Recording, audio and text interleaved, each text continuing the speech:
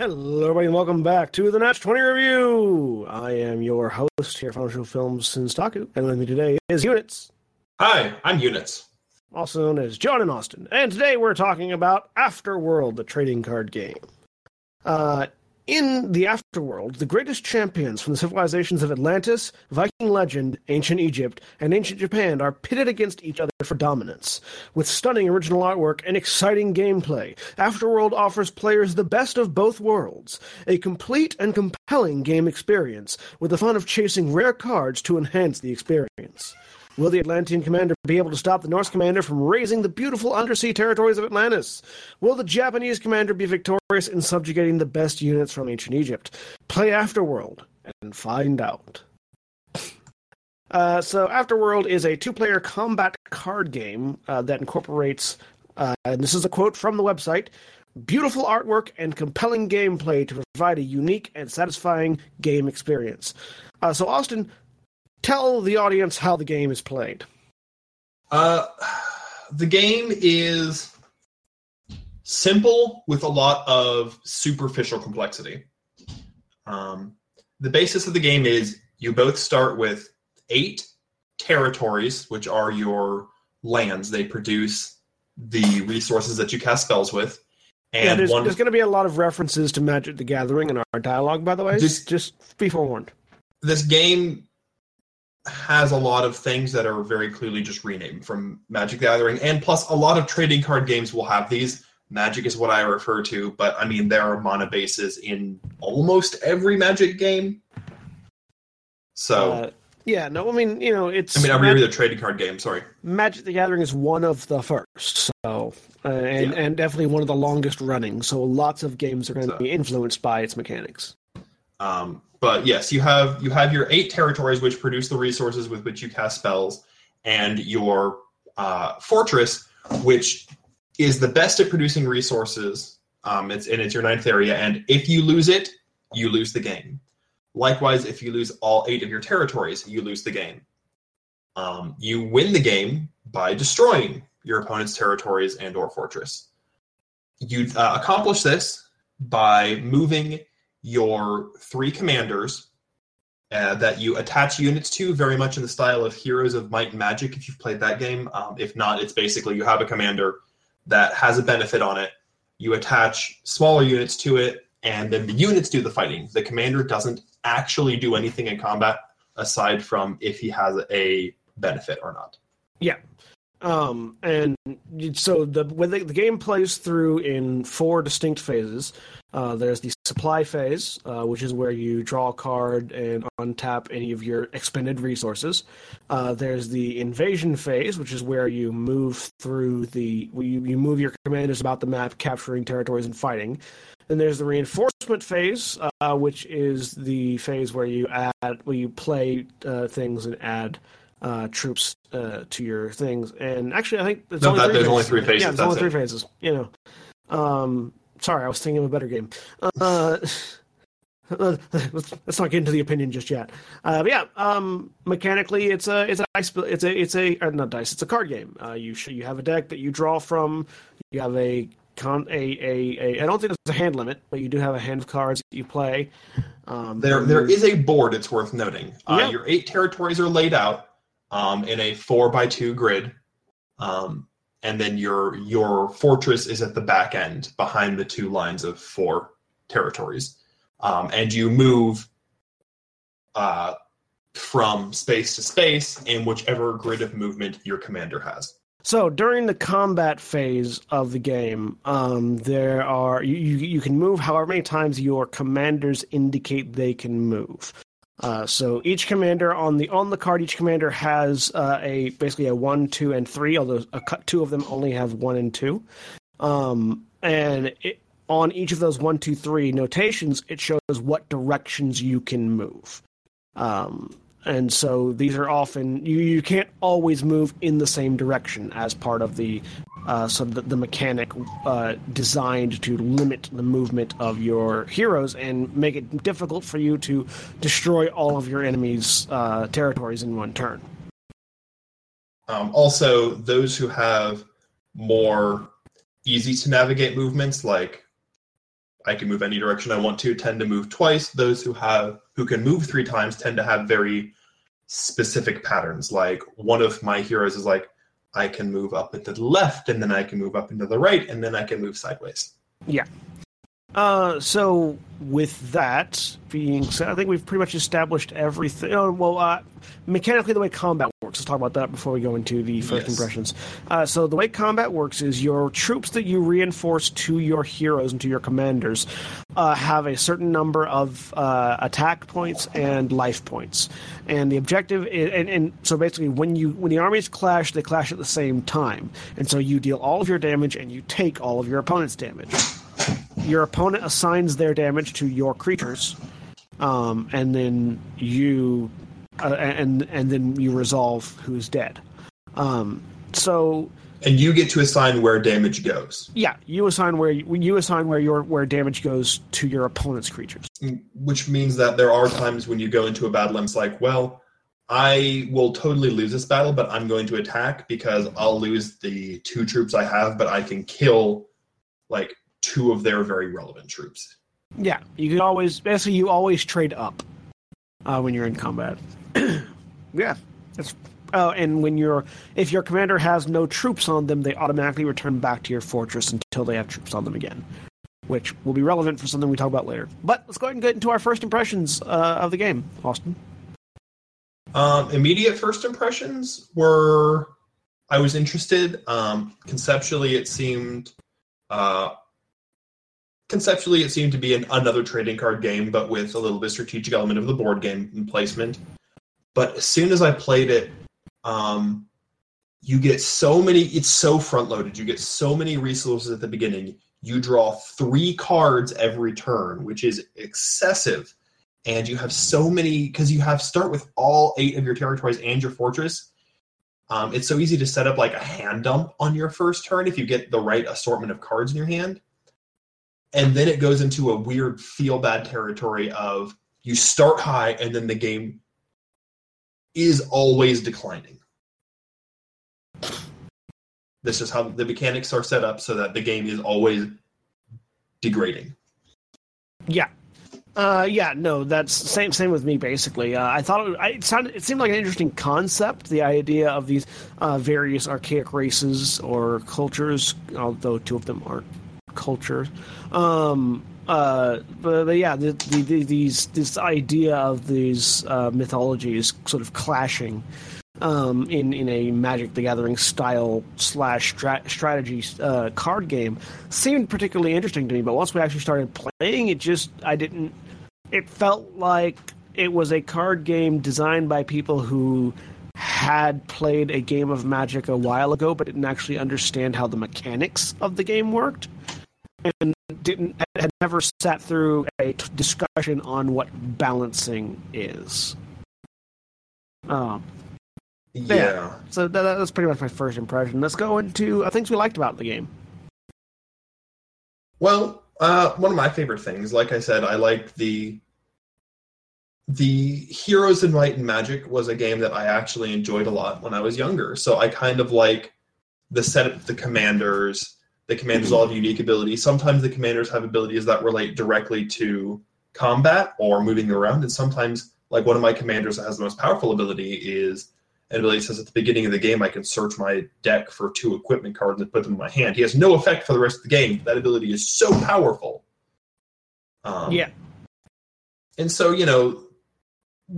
I love the Heroes of Might and Magic throwback that the commanders have. I think it's a really cool element. Yep. Yeah, no, I like I said, I enjoy the there's a definite strategy. There's definitely a mind force strategy in place. Like if the game was perhaps mechanically better designed, it could be a very fun strategy game. Or if you've got I'd like to clarify that we played with the decks that came in the box. It's not like a Magic the Gathering where you just buy decks or cards. It's a proper board game style box. Yeah. That came with 2 complete decks, and then you can buy packs to add to it later. So it's not like a Yu-Gi-Oh or a Pokemon thing. It comes in a complete box. Yeah. But they are technically starter decks that you can customize and add on to. Yes. And I like, just as an example, there are, like we were saying earlier, there's 2 rows of 4 for your territories. You have 8 territories in total. But what that means is that because you've only got 3 commanders, you can only defend 3 incoming rows at a time if you have soldiers on everything. So that means you have to sort of strategically plan and prepare for it, because how your opponent can move is open information. So you can theoretically plan against your opponent's movements. It's very chess-like in that regard. Yeah, and so there's sort of like the core of a good strategy game there. And there's no randomness in the combat either, no, or the movement. So everything is planned. A lot of known information. Everything is strategically planned, and in that case, I really enjoy that aspect of it. So because I can't seem to stop making references to the next part, let's go ahead and talk about what we don't like about this game. Oh, all right. I mean, this could be pretty much a back and forth if we just want to go through the phases. Yeah, we're just rather than just going Austin and then me repeating it, we're gonna together, because with only the 2 of us played it. We should clarify, only the 2 of us played it because it is a 2-player game. 2-player game designed to play for 45 minutes. I think was the estimated length of time. Yeah. We definitely played for longer than that, though. We played for when like William an hour and and a I played, half. it only took us 45 minutes.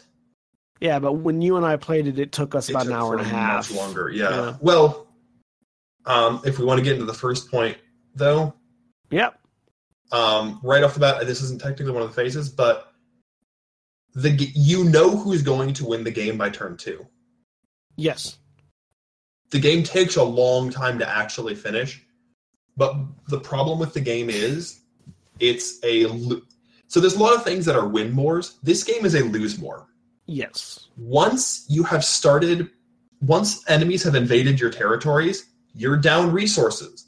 If you've played any trading card game, I'll go to Magic. Magic stopped making land destruction good, because land destruction makes the game unfun. When I'm like, I'm just going to stop you. It's not even like I'm going to kill your creatures or I'm going to stop you from casting this spell. It's I'm going to prevent you from doing as much stuff, period. Yeah. And it's not even that you do it incidentally. It's that it's the entire object of the game. Yeah, no, land destruction, the cards just do that. In this game, in order to win, you have to destroy your opponent's resources. Now, to be clear, you don't claim those resources for yourself when you destroy them, and they can't be regained later on. They are just permanently gone. So whenever you lose, so territories generate food and gold, and you use food and gold to set out your troops. And your fortress has a certain amount of food and gold that it'll always be able to make. And most, at least the 2 star decks we had, both star decks had ways to increase the efficiency of your resources. I had a commander. Didn't you have a commander that made things cost less, or an item that made things cost less? Oh, an item that made troops put into a thing cost less food. Yeah, and I had an item that made my fortress produce more of both food and gold. So we both had cards that increased the efficiency of our resources, but not cards that generated resources. Exactly, you can't generate more resources after these things are destroyed. So it gets into a thing where first turn you can dump your entire hand. Second turn you can't, and you just once you start losing you don't stop. Yeah, because it gets down to you're drawing so many cards. Whoever has more land is just hand dumping every turn, and the other person ends up getting cards stuck in their hand. And if one person's playing all their cards and one person can't, guess who's winning? Yep. It just takes a long time for the hammer to fall. Well, and even without resources being destroyed, as the Vikings, I was playing as Vikings, and I had one character that required 4 gold and no food. I had food out the ass, but gold, I only had the ability to produce 7 gold. So why don't we talk a little bit about the deck design? Yeah. Because this game came with starter decks. Let's talk about how poorly designed these starter decks were. Yeah, Yeah, because the 2-star decks are all you have access to at the beginning, and you can buy booster packs, but that's not what we're reviewing, and I wouldn't spend the money to buy the booster packs. Yeah, and the problem is, after the first impression we don't want to. Yeah. So the 2 decks were the Vikings and the Atlanteans. The Vikings were supposedly an aggressive deck that has cheap but powerful creatures that can be put down quickly so you can sort of build up your army and attack. And then the Atlanteans are a more defensive group that has a lot of items that boost their abilities and let them play more defensively and make their armies, better. And they have more mobile. They have more mobile commanders who can therefore get to defensive positions quicker. In theory. In practice, what happens is the Atlantean puts all of their resources, all of their equipment that they get too free of at the beginning of the game, and all of their troops onto their one commander that can teleport to anywhere in their territories, and then just siege the heck out of. Immediately start raising territories on the other side. Whereas the Vikings have to take 2 turns to get to the opponent's territory to do anything. The secondary problem from the deck design is you can tell from the way that the cards read and everything, synergy is a massive deal. The Atlanteans have several cards that say, these work best with Beast, and then several cards that say if you only control Merfolk, which is really awkward because I want my Beast synergy and I want my Merfolk synergy. And you'd think you could just put your Merfolks and your Merfolk commander and your Beasts with a different commander. But no. They care about, there's several cards that say if you only control Merfolk, period. Yeah, not only control Merfolk on this commander, but only control Merfolk. Yeah, these things are only useful if you have lots of Beasts. And to be fair, the Atlanteans didn't get it half as bad as the Norse. Tell us about how many different things the Norse had trying to go on. So the Norse have giants, humans, dwarves, and undead as their, and then typeless creatures. They have they have 4 of a Berserker's Axe, which can only be put on humans and dwarves. And you only have... In a 60-card deck, you have 4 1/1 dwarves, and then 2 humans. And then everything else is either giant or undead. Or typeless.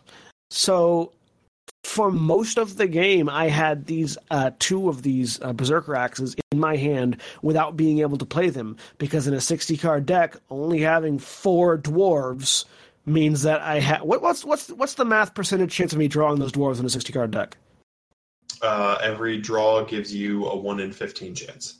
So a 1 in 15 chance, because you do draw 3 when you draw on the first turn. Yeah, but also realize the part of the problem is your dwarves are your suckiest troops. Oh yeah, and these dwarves are meant to be killed, because you have 2 other cards in the Norse deck that says called Kick into Fire. Whereas if you destroy one of your dwarves, then you get buff the strength of the rest of that commander. So I hope you had dwarves. So the dwarves.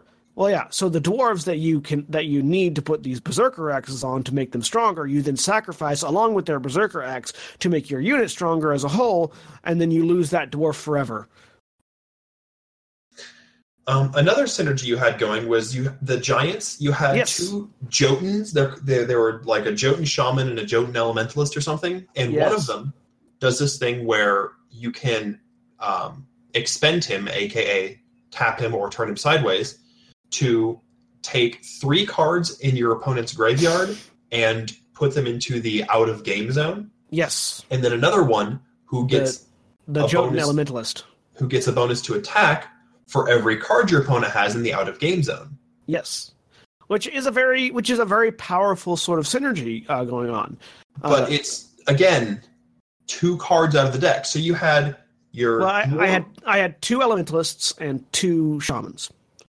It's just you have all these random 2-card synergies that reflect nothing else in the deck. Like, you have this 2-card synergy of Kick into Flaming Dwarves. You have this 2-card synergy of these 2 Jotuns. I also had creatures that could be reinforced inside enemy territory. And I had items that could only be used by giants, but killed the giants after use. There was a lot of killing your own creatures in the Viking deck with no way to bring them back. And without enough of the relevant creatures, because you're sacking your giants, but your giants are your I feel like if you had just had a really cool giants deck that was full of all these exile effects, the Norse could be really cool. Or if you had this really sweet dwarf deck where you're just like berserker dwarf, sack everything, wreck your opponent super fast. Yeah. Instead, you get a a glimpse of that. You get pieces. What it is, and it's the same thing in the Merfolk in the Atlantean deck. Is there are pieces of multiple different archetypes slammed together into one deck. And I get to use Magic as a reference because Magic as a reference is easily researched if you don't know Magic already, and if you do know Magic already, you'll instantly know what we're talking about. It's like a deck that has half tempo cards and half control cards. Yeah, or a third aggro cards, a third control cards, and then a third mill cards. It's sort of like, hi, I have a deck with 5 mill cards in it. Yeah, and it's just this deck doesn't know what it wants to do, and the Atlantean deck also doesn't know what it wants to do. But what it does, but what it can do, is functionally better because of the commanders at your disposal. So the thing is, what it can't, it may be slightly confused, but one of the commanders lets you pull 2 cards out of your deck first thing in the game. Yeah, so you can rely on the random one-ofs. Yeah, the starter decks are not constructed well, and especially not balanced against one another.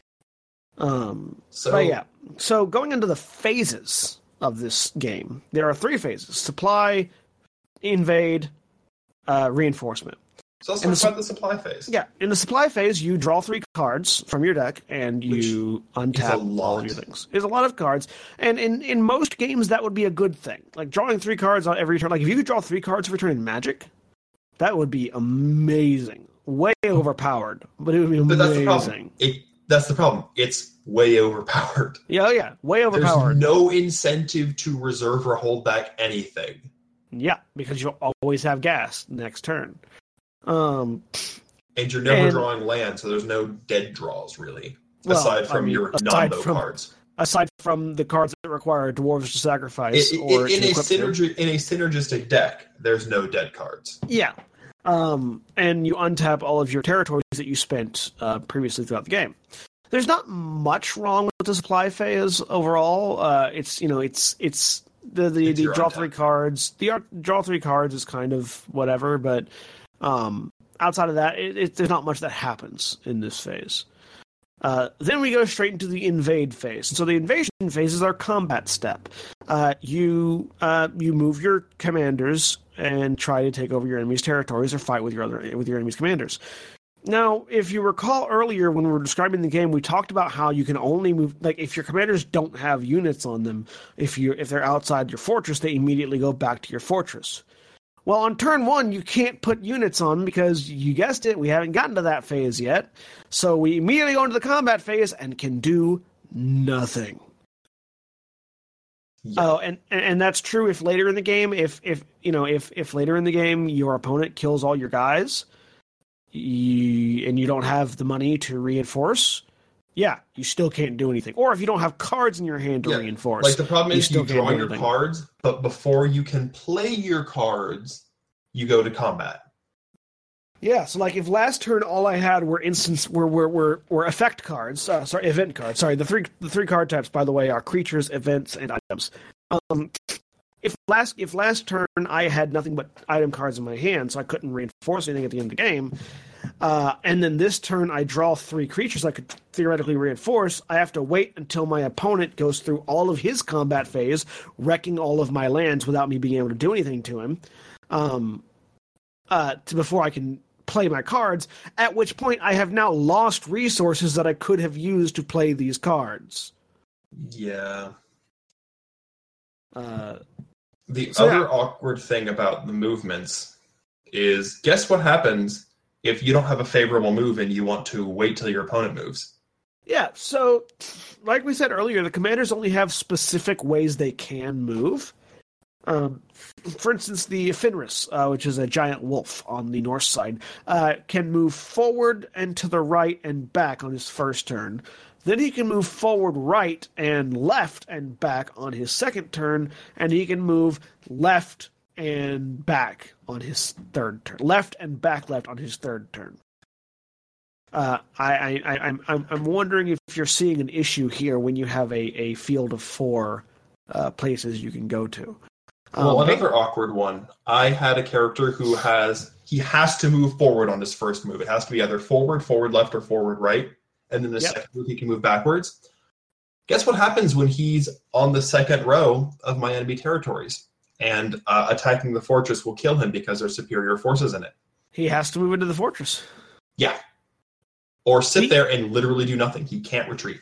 Because if you skip your turn, if you skip one of your turns to let your opponent do anything, and remember, you can't reinforce at this point, so you can't if you have another commander who's empty of troops back in your fortress, you can't move him instead. If you take a moment and see what your opponent's going to do, well, you've just foregone all of your turns. Yeah. Once you've skipped once, you've skipped the rest of your turns. Yeah. In that invade phase.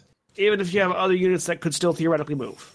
You have to move or do nothing at all. But you doing nothing at all does not mean your opponent has to do nothing at all. They can still use all of their moves. Because normally in combat it goes back and forth, where you move, I move, you move, I move, you move, I move. Well, if it goes you don't move, then I just move. Imagine taking like 4 consecutive combat rounds when your opponent unable to block in Magic. Kind of feels like that. Yeah, that's the combat round. It's pretty shitty. It's not the least of which because it's before your reinforcement phase.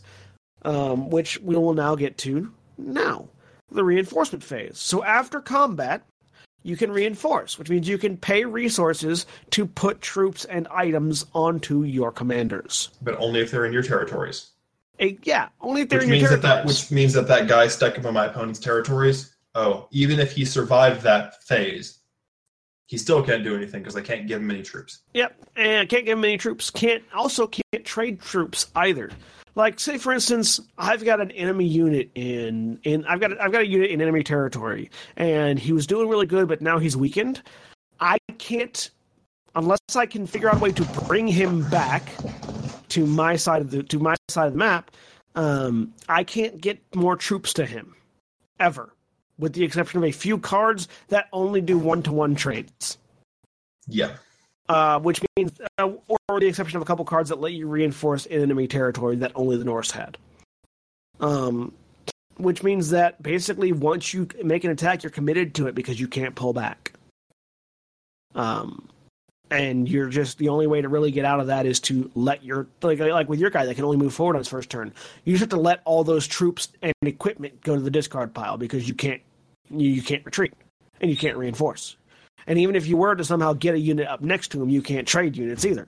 There's no functional way to reinforce your guys in enemy territory. And you can't move them together, so I can't attack with him at the same time. Yeah, no, someone else. One and then another. The same square. Yeah. So yeah, there's the resource, and then in the resources phase itself, you can spend your meat and your food and your gold to buy things, and it's fine. It's a standard sort of just spend your cards phase, but it should really come before combat. And the restrictions placed on it make it very hard to sustain a siege situation. I think the rest of our complaints could easily fall into the materials phase. Because I want to talk about the way that your commander cards appear on the board. Yeah, so we've talked about most of the things that we don't like about the game there's itself. More nitpicks. There's more things. There's more issues. There's more nitpicks. But moving on from the gameplay, we're going to talk about the materials. And yeah, go ahead. Talk about the commanders first. So that your commanders sit on little stands and move around. They're literally playing cards that you sit on a stand. So you have 3 copies of each commander, 1 that goes on your board and 2 that go on the stand. And instead of printing, backwards cards because that's more expensive printing. They just print you 2 identical ones that you face back to back. Now, if you know anything about any sort of navigation, ships, or any sort of basic left and right system, you know that left and right are subjective. This means that if you put an identical card back to back with another card, if there's an arrow pointing one direction on one, it will be pointing the opposite direction on the other. So if there's movement printed in arrows on one side of the card, and then your opponent has their side to look at, they have to realize it's mirrored. Yeah. And if they're relying on that information, it's wrong.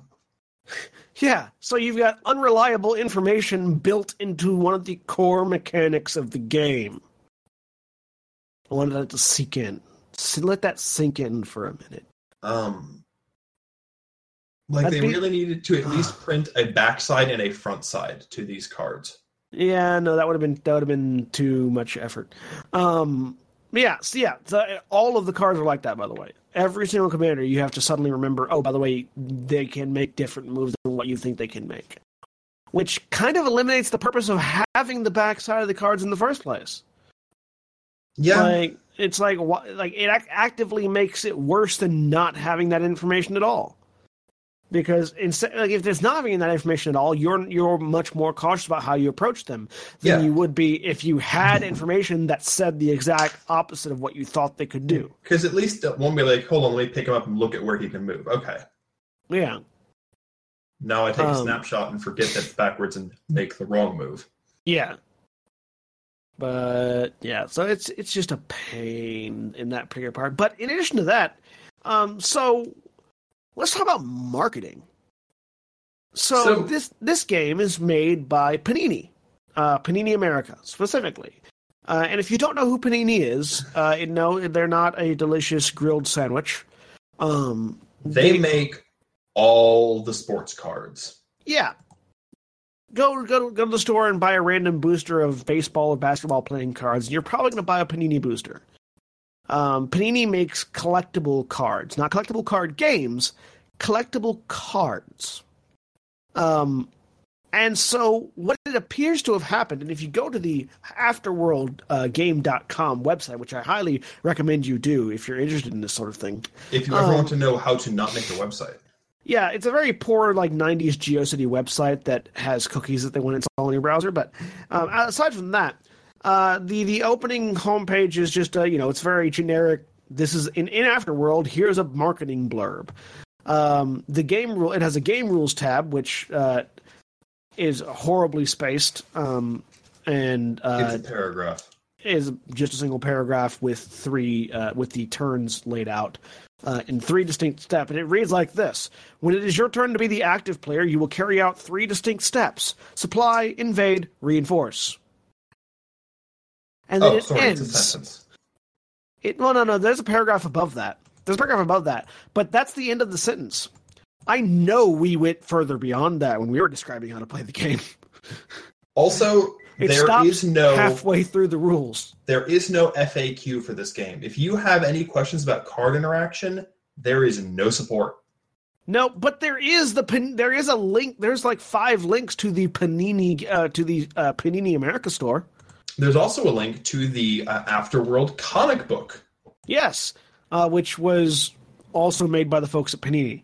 At the same time, it's not one is based off the other. It's literally how can we sell even more of this. Yeah, and the comic book is mostly poor writing,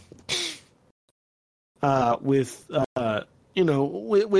such epic lines as "Taking me by surprise was your only chance. Since that didn't work, prepare to die." Huh? It very much looks like that sort of 3rd grader comic book where it's just a bunch of action scenes linked together by trite dialogue. He's not... What? Where did he go? It's like he vanished. Was he really that quick? Or maybe not. What just happened? It's not a good comic. It's not a good game, it's not a good comic. And they're both designed to sell each other. At the back of the game, at the back of the game booklet, I believe it had an ad for the comic. At the back of the comic, it had an ad for the game and an ad for Panini America buy trading cards. Now, I will say one good thing about the materials. I like the artwork. Yeah, no, the artwork's fine. Very good artwork. And the cards are of decent quality. Like you know, it's a trading card company. It's a trading card company. They make cards. They make pretty things. But they're also really proud of their artwork because half the rule book is artwork. Yeah, half the rule book is artwork. Like not just they took up a lot of space with it. There's literally the last half of the rule book says gallery, and it's a bunch of pictures. Yep, bunch of pictures from the art. Yeah, it's a distinctive art style as well. Like it's not a bad art style. And all four cultures have distinctive art styles. Yes, they do. Distinctive from one another. You know. Yeah, like materials wise, it's fine. It's very interesting that this is a marketing game. It's only $30 though. Yeah, no, because you have to buy more boosters. The base game is $30, and there is a lot of artwork in it. There's a lot of stuff. The price is for the value of the materials alone. The price is appropriate, ignoring how well the game works. Yeah, the price makes sense. Yeah. That's pretty much all we have to say about this game, I guess. Let's go into our final opinions and review scores. Yeah, final opinion. It is functional. It does. It works. There's nothing broken. It's not unplayable. It's definitely something in the D range. I'm going to give it a D+, just out of the... From what I've seen, it intrigues me that maybe you could build a synergistic deck. You could build a really cool, interesting synergistic deck. But without a lot of deck building that the game does not incentivize me to do, I don't really see enjoying this game all that much. So D+. So for me, it's a marketing game. It's a naked cash grab, which I don't appreciate. They also don't. We didn't touch on this too much, but they really don't make use of the lore of these places. Just in sort of the way the mechanics reflect the races. There's no reason why the Norse Vikings are Norse Vikings, and there's no reason why the question: who the heck are there? There is no Atlantean lore. Yeah, there's no. It's not a mythos. Atlantis. For those of you that don't know, Atlantis was a fake city made up by a Greek person. By Aristotle. It was by Aristotle. It was either by Aristotle or Plato. No, it was Plato. Atlantis was made up by Plato as a fictional city that would attack Athens. And historians got confused and assumed it was a real city that got lost. I don't even think it was that. I mean, I don't think they could have gotten confused. That's why it's the lost city of Atlantis. Because somebody thought it was real. He was literally proposing a theoretic. He was proposing a hypothesis. It was in a thesis paper. It wasn't actually in a story. It became a myth later, but it's not a mythology. It is a myth. Yeah, it is a myth, not a mythology. It's sort of like if you had Atlantis and then you had Hercules. Yeah, I'm like, that's not a mythology. That's a story. Yeah, and anyways, there's no, they don't make use. There's no reason why these decks are this flavor, which is something I've talked about previously. When in other games where there's no reason why in some game there's like King of Tokyo. There's no reason why King of Tokyo is a kaiju game. There's absolutely no reason for it to be a kaiju game. And in this game, there's absolutely no reason for the Norse Vikings to be Norse Vikings, and there's absolutely no reason for the Atlanteans to be Atlanteans. So what does that make your grade? They can. So between that, the naked cash trap, and just the shitty presentation and poor quality of the game, it's a D-. Like, it is playable. You can play it, and I know there's at least one person that has had fun playing it. It's not me, and it'll probably never be me, and it probably won't be the majority of the people that play it. So yeah, D- for me. I shouldn't have to invest into a game to make it fun. Yeah. A game should be fun, and investing should make it more fun. It shouldn't be tedious, but investing makes it fun. You have to hook your players in with a fun game. Then they will spend more money on you. Yeah. So yeah, that was whatever the fun. That was Afterworld. Yeah, there's not much more to say about it. Yeah, it's pretty shitty. Anyways, we have been Final Show Films. We produce a wide variety of content every day of the week. You can check us out on our website at finalshowfilms.com. You can check us out on our Patreon page at patreon.com/FSFilms. If you like what we do and you like to see us do more or hear us do more, you can support us on our Patreon page. Thank you to all of our patrons, especially Chris Comfort and Antitonic, our two supporters. Our $12 tier supporters, without whom there would be quite a bit of things that we couldn't do. We're currently at our $100 tier, by the way, which pays for our podcast feeds, the very feed you're listening to right now. And our next tier is $500, which is going to be paying our audio person. So check that out. Also, this is brand new today. If you watch our Twitch streams on twitch.tv/Senstaku, where we do several of our actual play recordings, we are now Twitch affiliates. We've been brought into the Twitch affiliate program, which means you can throw bits our way if you wanna give us tips there. So go check us out there.